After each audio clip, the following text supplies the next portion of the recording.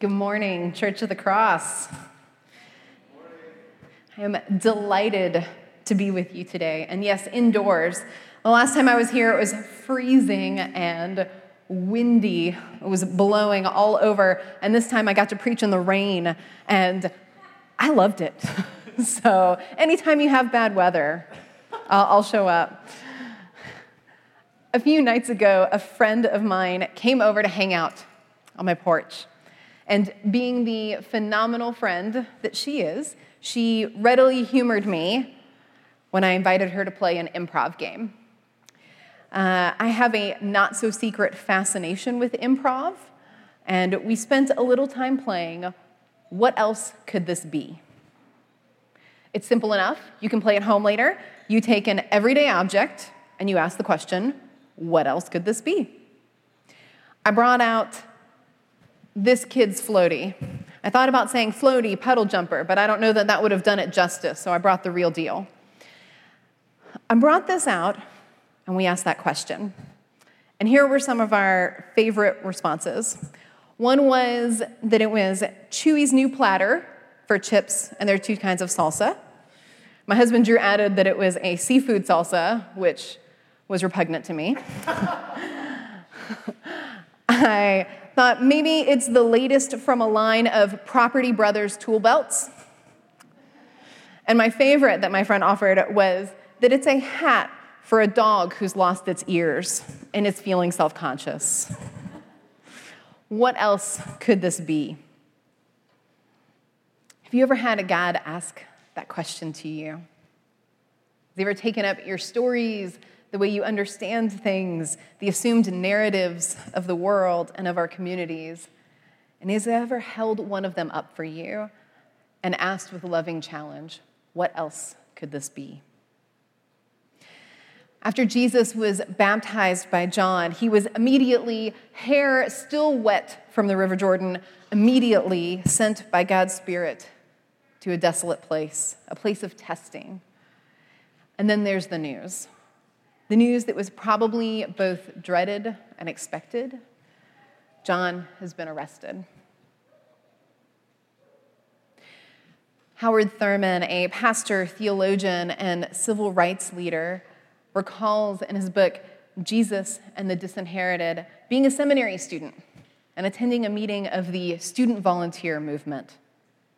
A Korean woman who had been studying abroad in the States was asked to share her reflections on American education.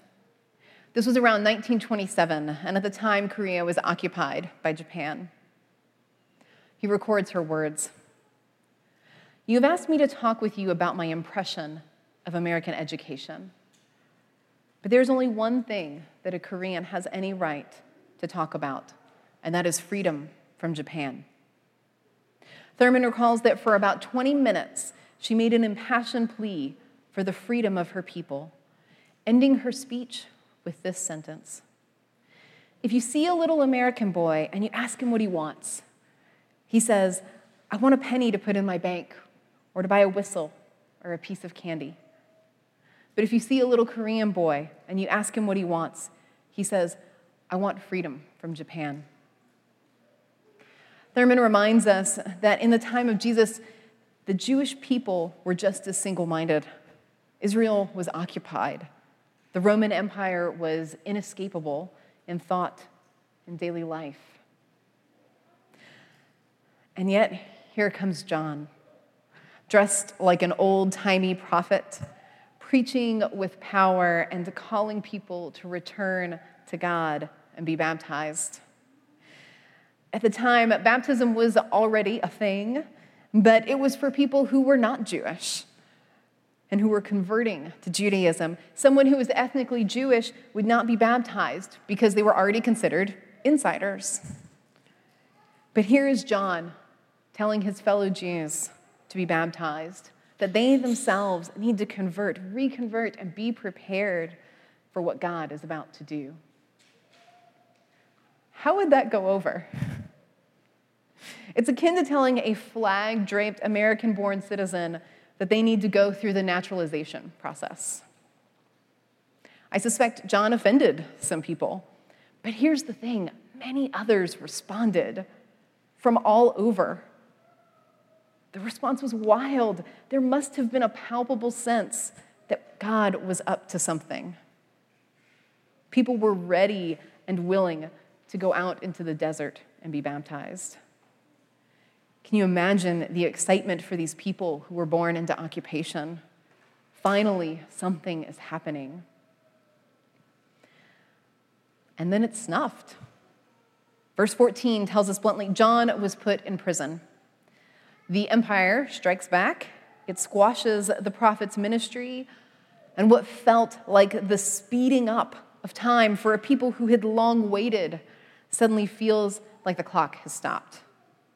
Progress was just an illusion. We're right back to where we were. Hope is snuffed out.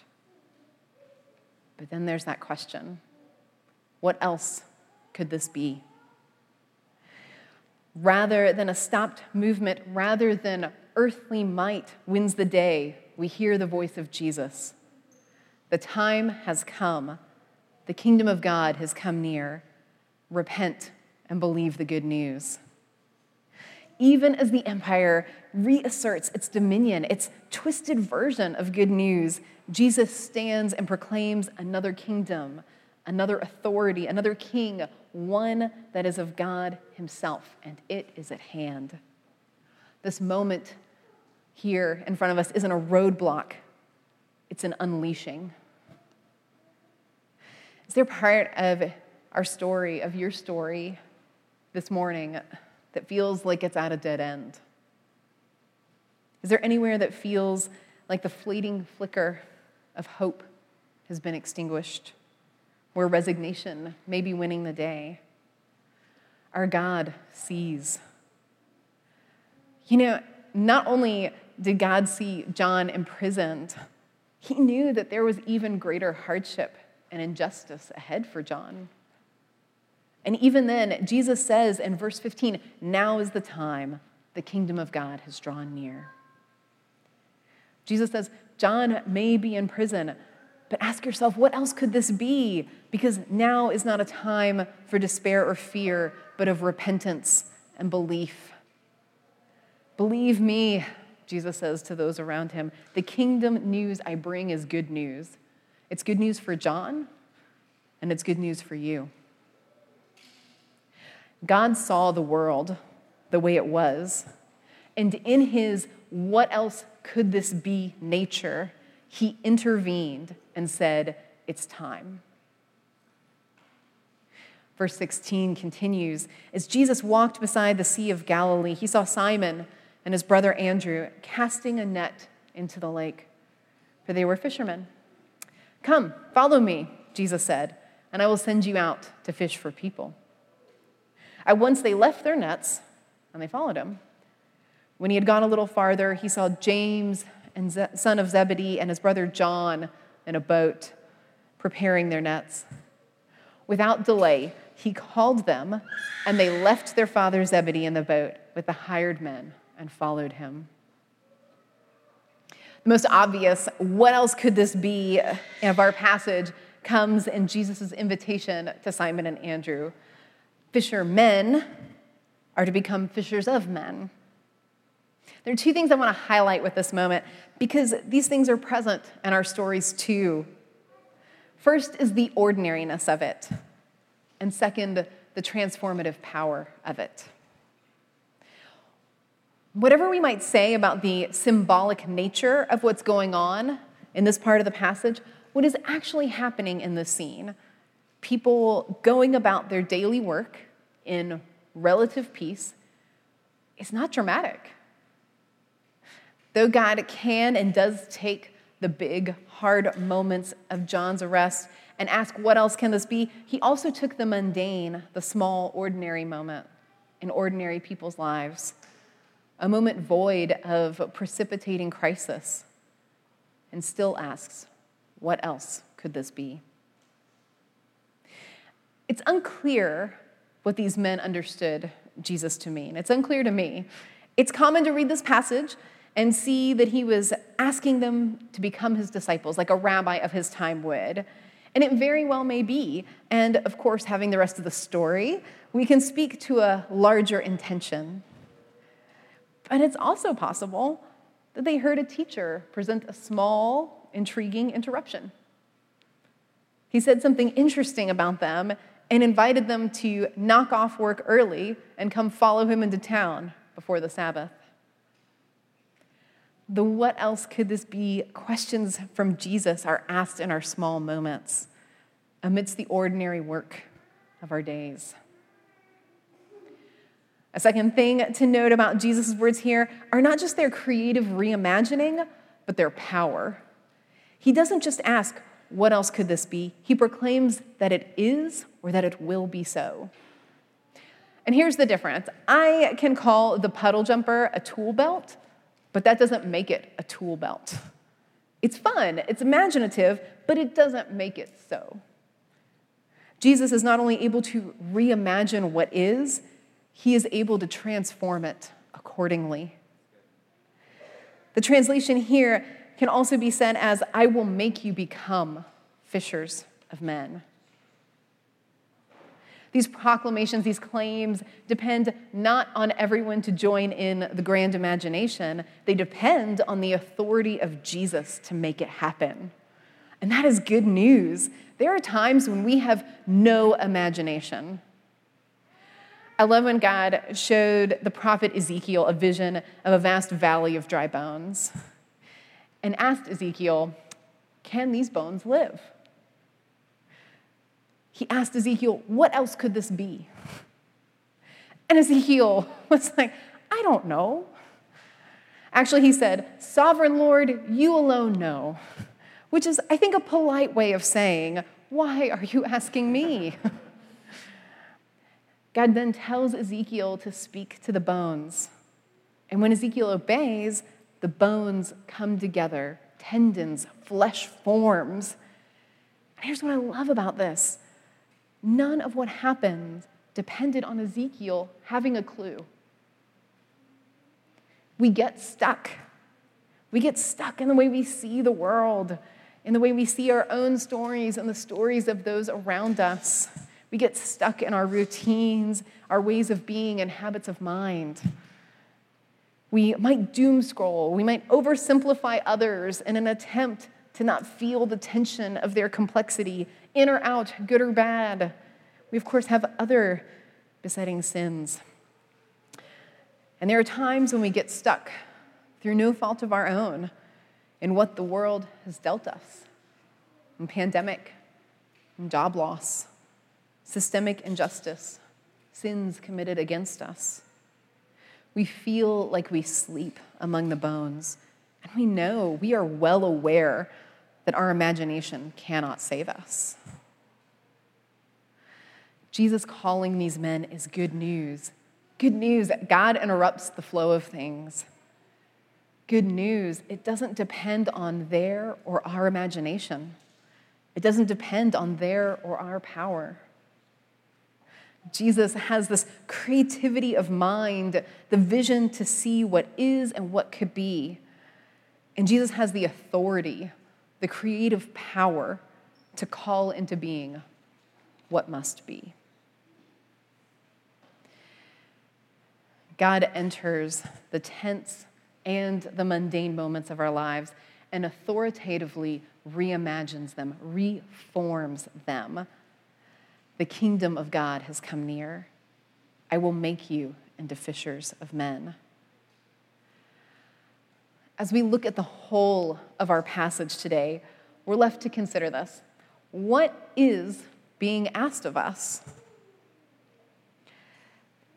Jesus' invitation, his call as he proclaims the good news in verse 15 to repent and believe, to turn away from buying into the narrative of the world at large, that the empire rules and that God is far away, and turn toward the kingdom of God that is now in front of you, that it may even live within you.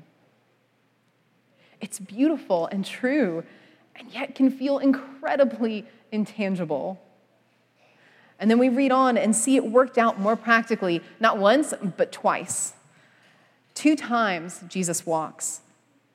along the Sea of Galilee. 2 times he sees, 2 times he calls fishermen brothers. The repetition is like the black cat in the Matrix, the deja vu that tells you something important is happening. In Jesus' call to these 2 sets of brothers, he issues the same call as before, but in another way. Repent and believe is spoken again as come and follow. Leave and follow. We are being asked today to attend to the voice of Jesus. And as he draws near to us, as he sees us, as he calls to us to leave our laundry, to leave our emails, to leave our unholy peace or our unholy discontent, and to give him our attention and allegiance and whatever he asks. He may ask you today through dirty toddler hands to stop the work that feels so good and important and to give them goldfish.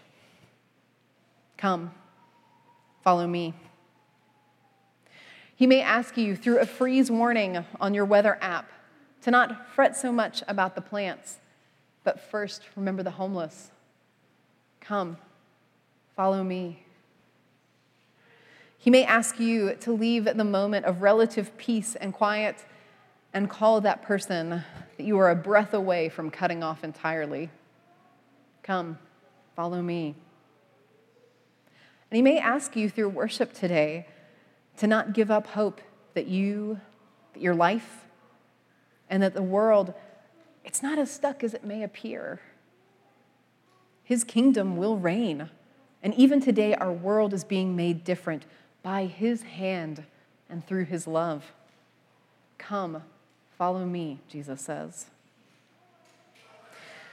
In what ways, Church of the Cross, is God asking for your attention and allegiance today? What might he be inviting you to leave and to follow him into? What dry bones might he be inviting you to speak to?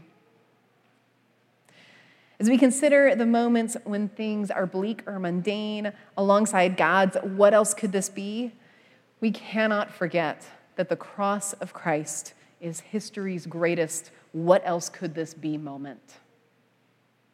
That an instrument of torture, of shame, of humiliation, of despair and death could in fact be the instrument of salvation, could in fact play a part in the very conquering of death, could instead be a pathway to honor and glory, could in fact be transformed into an icon of hope and of unending life. This is the God we love, the God to whom we can say, bid me follow and I will follow. The God who let his own body and his own blood be that which transforms the cross. It is from this God that we hear, repent and believe, come and follow, and later, take up your cross and follow. Whoever loses his life for the sake of Jesus and his good news will save it. Whoever resists the flow of the world in order to hear and follow Jesus will be transformed. Today, may we repent and believe. May we be interrupted by God in ways both small and large, real and symbolic, leaving behind what is and following him, following Jesus into his great what else could this be? Let us pray.